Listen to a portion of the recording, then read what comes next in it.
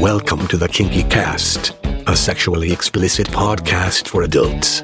You are listening to a weekly publication, produced every Friday morning. This is our weekly exploration in the kinky world of BDSM and alternative relationships. Don't forget to stop by our webpage for information about this show and others. KinkyCast.com. Cassie will introduce today's guest. This week on episode 468, we check in with Maggie LaFay, who is no longer in New York, but has moved overseas to Amsterdam. How does a kinkster in the scene for 50 years jump to a new home 1,000 miles away, restart a kink life? Maggie tells us about her journey, finds new friends, deals with COVID restrictions, and learns how immigration works when moving to Europe. Here's your host, Woody. Thanks, Max and Cassie. Online with me from Amsterdam in the Netherlands is Maggie LaFay. How are you? I am great, and I'm so glad to be back here again tonight. We are so glad to hear you back. And any of our listeners that remember your name from before, it was Maggie LaFay in New York. Yes, it was for over 65 years. Yeah. Let's see. I love in your writing, you have kinky for 50 years. That's fantastic. I just love that. Other than being incredibly kinky for a long time, a couple things came along and changed your life. And we'll start with COVID. What happened to you? So you're in what, upstate New York? I was in upstate New York. I was living what I thought was a fairy tale. I thought I was going to be with my partner at that time forever. And we were happy. We lived upstate in a big, beautiful home. And then COVID happened, and I found myself cut off from my family who live over here in Amsterdam. And it was difficult. It was hard to be apart from them. It was just like everybody else dealt with the isolation and the difficulties of all of a sudden working from home. And there I was with my partner 24/7, and it just didn't work out. It really became more and more obvious to me that I needed to move to Europe. That regardless of even expecting that, well, surely someday the way will open to get over here again and all of the limits will go away, I just thought, how do I know what will happen next? And so I really felt strongly I needed to live near my family. I paid attention to the laws and the different regulations of how you could get into Europe. And for a long time, you just could not. And then one day they opened up a way that if you were already legally someplace in either the EU or the UK, and this was pre-Brexit, then you could travel freely into the Netherlands. And so that's what I did. I flew to London and I stayed there for 2.5 weeks, 2 weeks of it in quarantine. And then I came over in September of 2020. Well, what about all your personal effect? Yeah, that was an interesting thing. As it turns out, the most important things in life are definitely not things. And so I put my house on the market. When I bought that ticket to fly over here, I bought it 2 weeks in advance. And during those 2 weeks, I put all my furniture up on Facebook Marketplace, put the house, as I said, on the market, packed up everything that I thought meant something to me and stuck them into storage units, and then came over here. And I've been back twice. And both times I cleared out more and more stuff out of the storage units. The last time I had people who do estate sales come over and clear out all but one very small unit that has photographs and stuff like that in it, and just sold everything. Said, I really don't need all this crap. There's something to be said about the anchors that hold you down. Yep. My mom always used to say, our possessions possess us. And this was one of the big learnings for me during COVID, was that I was not going to let those possessions possess me. And yeah, I had a lot of stuff. I had been collecting things for 60 some odd years. And I had a partner who came into the relationship with a whole house full of stuff too. There was a lot of physical items to just sort through. And in the end, the things I came here with, I came with 3 suitcases. And people laughed at some of the stuff that was in there because I had a cast iron pot that belonged to my great-grandmother that, of course, got me stopped every step of the way. They thought I was carrying a bomb or something. What's a hat? I had a silver mirror with me that must have looked like a dagger through the x-ray because that also got everything torn apart. What is this? And it was an antique mirror that belonged to my mom. And I brought some clothes and I don't even know what else, some books, some things that I felt I just really couldn't be parted with. And it was really interesting to me anyway, to look at some of the little tchotchkes, little photographs or pieces of pottery that my daughter had made when she was a child. They made it into the bags. It's amazing that one can part with all your life's possessions. And believe me, I've thought about it too. And I look at this giant anchor around my legs, just trying to, if I did want to do that. And I am almost tempted to do it also because I lived in the Netherlands for 6 years and I love it there. It's just hard to say how to pick up a life, which you did. And I really admire you for doing it. I would not have done it if my daughter and the rest of my family didn't live here. There wasn't anything else that was going to make that much of a difference that I would just leave everything behind. They are my only family. She's an only child and I also was an only child. So there were no other relatives staying behind. Okay, so you're sitting in London in quarantine. Where did you do this? It was at a hotel. Oh, now I'm forgetting the name of the hotel, but it was somewhere on the east side of London, I believe. And it was the one hotel that was offering a pandemic special for a 2-week quarantine. And they gave you a big room with windows, which was important to me, and 2 meals a day. And you came down and picked up the breakfast, and the breakfast turned out to be big enough really to split into a breakfast and lunch. And then you could also sit there with your box breakfast. There was a little section that was the quarantine section of the restaurant, and we all could go there for dinner too. So I guess they just figured we would get each other sick and nobody else if we were infected. But the tables were far apart from each other and it felt pretty safe.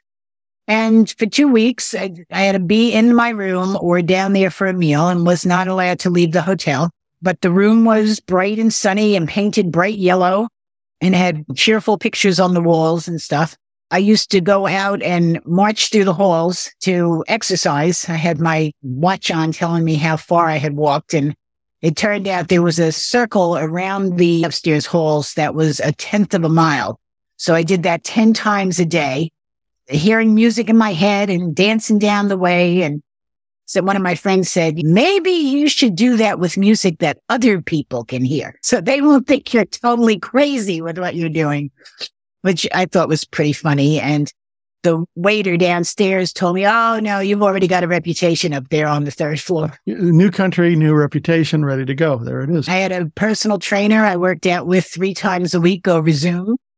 And I read about the Netherlands and I tried to start learning Dutch, which is an ongoing process. But that's what I did for 2 weeks. And then the last 3 days when I was allowed out, I didn't really want to go anywhere. So I went across the street and sat in the park every day in the sun.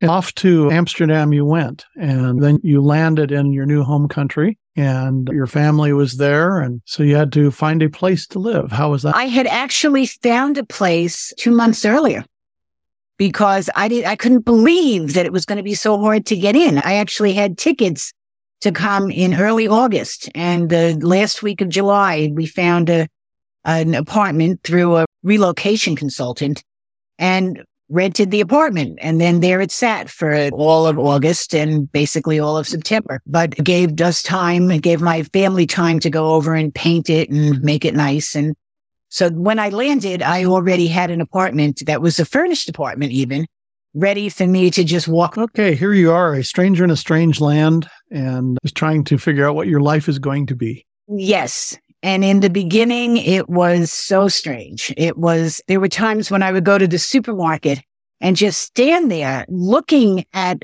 all these things on the shelf, and I wasn't even sure what they were.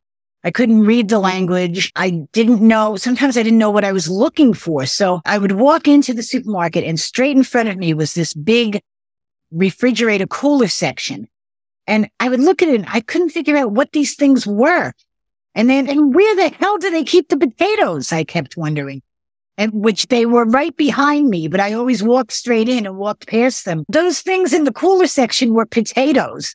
there were 2 whole like refrigerator sections full of peeled potatoes in bags in different states of readiness. Yes. So that you should never have to peel a potato or cut up an onion, or there are just all these pre-packaged vegetables all ready to pop into the oven or pop into a stew.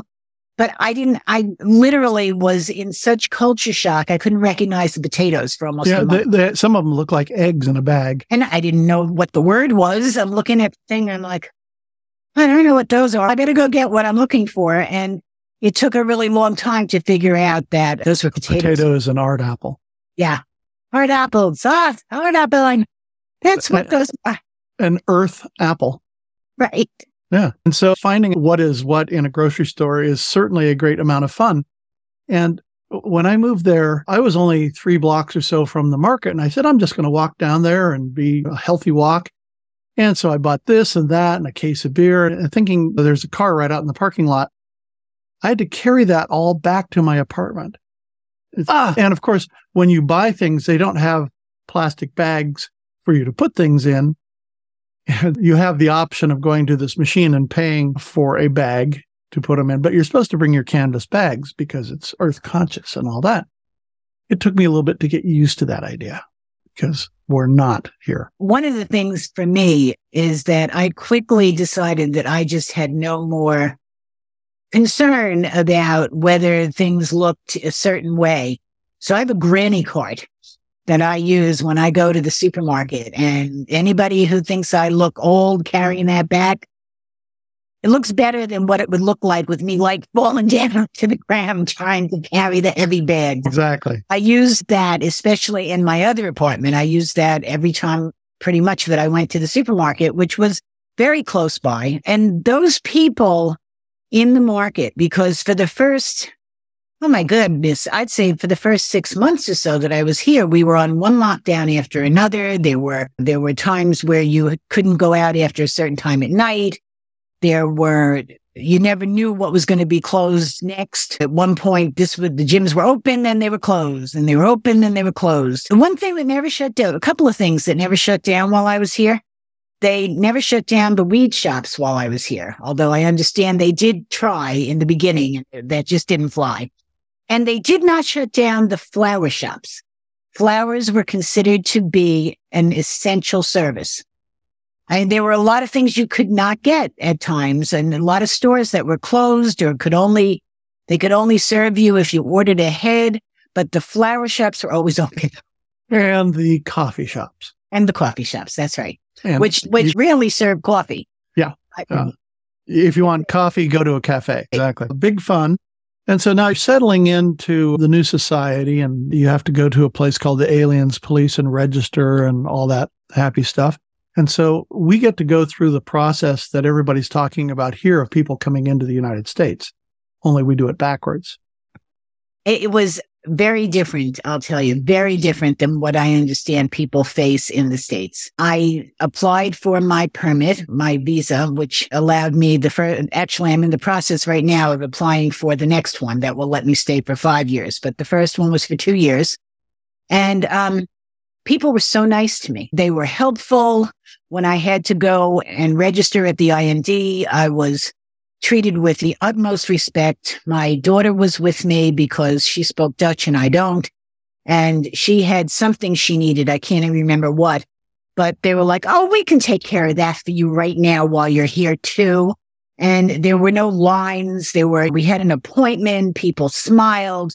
They were pleasant, and they were there. Now I will say they are very nosy. So when I had to register at the Gemeente level at the locality, the city, yeah. I had to give them all kinds of documents because the name on my birth certificate is not the same as the name on my passport because I got married after I was born and I kept my married name. So I had to prove how I had gotten from the first name to the current name. And so that meant I had to show my marriage certificate, and then I had to show my divorce certificate that stated that I could maintain the married name. And I thought, oh, that's cool. So that's what I'll bring. But a little part of my brain said, maybe I should bring everything. Maybe I should just make sure I have copies of every marriage and divorce certificate, because I was married more than once, or more than twice, in fact. And so while I brought to the town or to the city, I brought them the one marriage certificate and divorce certificate, and I had them all apostilled, which I had never even heard of before I moved here, but it's a higher level of having something notarized. And they took it all and they said, thank you, this is fine and all. And then a day or two later, I get an email saying, your marriage certificate says that you were married prior to that marriage. We need to see all of those papers. We have to see all the marriage certificates and all the divorce certificates. And I'm thinking, but fortunately I had them all and I was able to email them, and they did not require that those get apostilled. So they love paperwork. They do. But all in all, it was a very pleasant experience. It was not the kind of nightmare, people treating you with suspicion or whatever. And of course, that has to do with the fact that I was coming over from the U.S., not as a refugee, but as an American who they have a special treaty with to allow that kind of immigration to go back and forth. The one thing that I found very interesting is when they asked for my birth certificate, they looked at it with a certain amount of suspect, and they said, this isn't your birth certificate. I said, yes, it is. They said, it doesn't have your marriages on it or your christening and all that sort of stuff. I said, in the U.S., we don't do that. They do. Interesting. As I said, they wanted to know everything. And right. I think I did bring my baptismal certificate with me as well. And I believe they took that. Oh, yes, we want that too. Yep, because they build an entire record of your life. And in one point of view, I think that's good that somebody keeps track of my life, because I can't. And some people will say it's governmental overreach. We have people in this country that move around with quite a lot of freedom, and the government doesn't know where they are for taxes, for even safety, security, or finding a loved one or whatever it is. In the Netherlands, I can find anybody very quickly. Yeah, and I was impressed with the fact that I had all that paperwork. I squirreled away in my own files. And as I said, as I was going through everything, getting ready to leave, the things that I felt I needed were what I brought with me. And all that paperwork was, in fact, one of the things I thought I might need. And as it turned out, I did. Okay, so you're getting settled in and you have your family there. But what's the dating like there? At first, of course, with everything shut down, it wasn't even just dating. There was nothing. There was no way to connect with people. There was no way to meet people. The only people I talked to were the Uber drivers and the shopkeepers.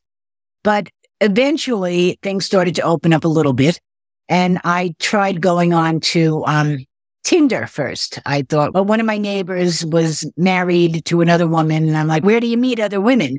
Because I was definitely, and still am, definitely more interested in meeting women than men. And she said, oh, I don't know, maybe you should go on Tinder. I think that was the wrong answer, honestly. But I went on Tinder, and I put up like minimal profile. It didn't even have a picture yet or anything. And I stepped away from the computer for 10 minutes, and I went back, and there were like 68 loves on it already.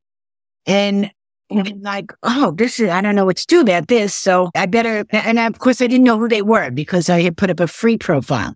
So that doesn't let you see who it is. It's just, you know that there are all these people saying they want to meet you. So I thought, well, maybe I should pay for it for a month so I can find out who all these people are. And I did that, and they were virtually all men, even though I had said I wanted to meet either or. And the women did not speak English. The women my age just simply did not speak English.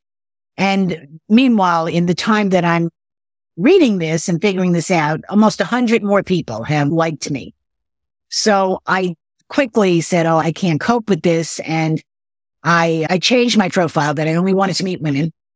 And still an issue because they were not speaking English. But I found a couple of women who did speak English, and I went on a date with one who was lovely and a really, really fun, really nice woman. And we ended up forming a friendship that remains till now. And she decided she was going to help me meet all the other lesbians that she knew, but they were all much younger than me. So I ended up going out dancing at places that started at 11 at night and ended at 4 a.m. And it's okay. I'm going to have to keep trying because while these folks are really nice, this is not my group. I have not found the right group yet. So then I tried Bumble. And I opened it up again to men and women. And I actually dated a guy for a little while, for, I don't know, a month or so. And he was nice enough, but again, we didn't have that much in common. And so I wasn't really meeting people. It was just like here's one person here and here's one person there. And meanwhile, life continued on. I had figured out what the potatoes were and learned a little bit more Dutch. And I started to write about my life in the Netherlands. As small as it was, I still thought there were things that were funny. So I started writing about how funny I thought the food was, for example, and that the potatoes were hidden in plain sight.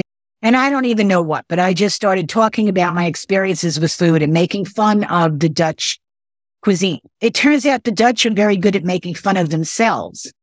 And so when I started making jokes about the Netherlands, people who I didn't know on FetLife started commenting on my writing because it said Dutch on it and it started getting attention. And then more people started commenting on it. And so I wrote some pieces about the weather because there was going to be a snowstorm. And oh my God, that was a big deal. People were talking about that snowstorm for days before it got here. And oh, by the way, when it got here, I think it was like maybe 3 inches of snow. But yeah, for you New Yorker, it's nothing there. Oh, it was nothing. It was absolutely nothing.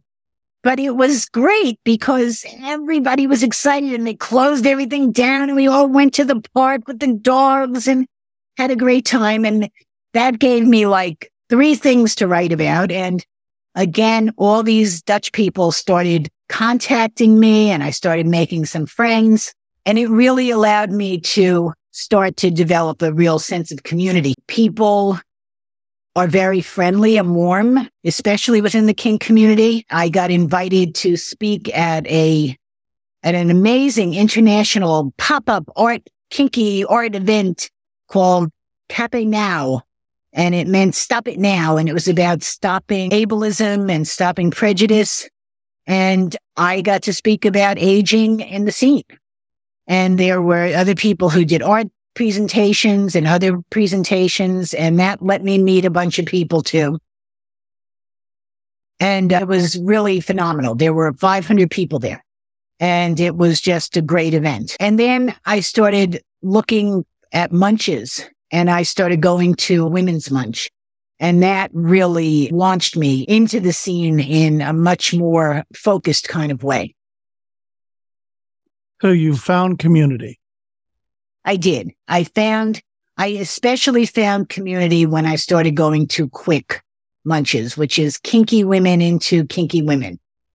And it's a group that is dedicated as women's space, with women being defined very broadly, that obviously trans women are women, people who are non-binary but identify as having lived experience as a woman in one way or another are also welcome. I believe that people who are trans men but lived most of their life as women and are still transitioning, and that they're welcome as well because they shouldn't be suddenly locked out of their community.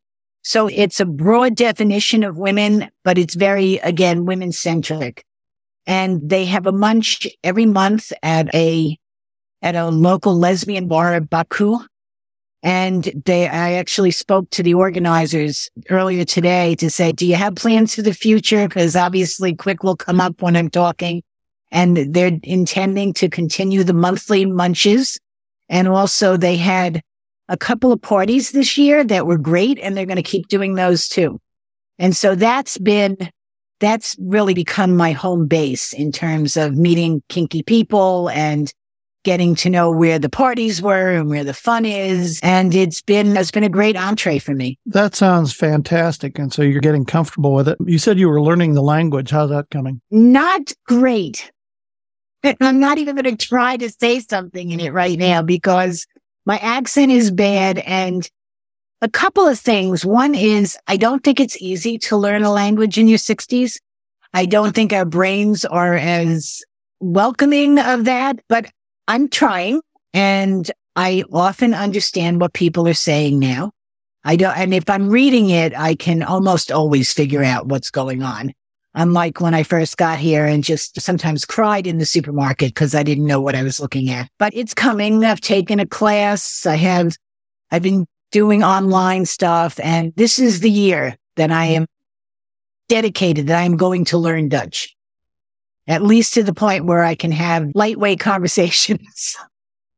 When I lived there, I could carry on a conversation with a 4-year-old or get slapped in a bar, either one. You gotta watch out for that whore word.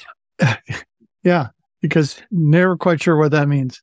I know. Somebody's said something was lekker whore, and I thought they were calling me a tasty prostitute. Nope, not so much. Smakelijk. Yeah. So there's lots of little accent words that are fun, and you have to throw them in the right place. Otherwise, it means something completely different. Also, for you Americans out there that are listening to this, the subject is the last word in the sentence right before the period. So you have to listen to the whole thing, and then you figure out what they're talking about. Dutch is definitely an interesting language, and I got to really love how the different provinces around the country have the different accents. And there's even dialects that split off. I was getting to the point where I could understand it pretty well. And then I talked to a fellow down in the Brabant province, and I could not understand a word he said. It's like being in the deep south in the U.S. And you go, what did they say? There's something to look forward to for me once I'm actually speaking what is spoken here in Holland, because I'm in North Holland. Then if I go to Friesland or to Maastricht, I understand that it's going to be different in either place. And I had that experience in the South when I was a young mother. I moved down to Richmond for a while. And when I first got there, I remember getting on a bus and the bus driver asking the bus driver a question, and his answer was unintelligible. And I was like, oh my God, I'm in a foreign country and I don't speak the language. So I'm here in Virginia. Now I'm here again in a foreign country and I don't speak the language, but they're pretty much, except for the other 65-plus-year-old women, everybody pretty much speaks English. And so it's not as necessary, but to be able to socialize and really become part of the community, I think it's really important to learn Dutch. So I'm going to, and my friends from Quick have all assured me that they'll help. Yes, for the group to help me when I was there, they used to conduct the management meetings in Dutch and said, keep up, Woody. Anyway, it's been an interesting time. And I think you're going to have a great time there. It's a wonderful place to live. The going outdoor, bicycling around, just seeing things, looking at the seasons, the trees, the canals, everything is so beautiful there. Oh, I love my bike. I love riding my bike all around. And there are cultural things here that they surprise me every day. It's always something new. One of the really fun new things was to realize while the Dutch seem to be very efficient and things are in boxes and neat and orderly and not particularly flashy like that, step inside a sauna and suddenly you may find yourself surrounded with this like luxuriousness and all done naked. That people just, especially the older Dutch people, like to go to the sauna naked. The one I go to has a few days a week that are the bathing suit days, and you only see tourists there on the bathing suit days. But on the naked days, it's all the old Dutch women and the old Dutch men, and everybody's just enjoying themselves. And it's not a sexual thing. It's just you're at the sauna, and that's what you do. You go and you take off all your clothes so you can, in New York, we would call it schwitz. So you can sweat, and whatever they call it here, it is a lot of fun. And it's one of the more pleasurable things that I did not have in New York. I had a hot tub on my back porch, but I didn't have all this access to saunas and this gorgeous swimming pool. And it's lovely. It's part of the gym I belong to. And I get to go there pretty regularly. Sounds fantastic. We look forward to hearing your adventure in the Netherlands. And just as a threat, we're going to come visit you, and we'll catch up the next episode face to face and see how things are going there. I am really looking forward to that. All right. So that will be coming up in April and May. So we'll have some fun. All right, Miss Maggie, thank you so much for being on the show, and we'll talk to you soon. Always a pleasure. You have been listening to the Kinky Cast. For more information about this show, go to kinkycast.com.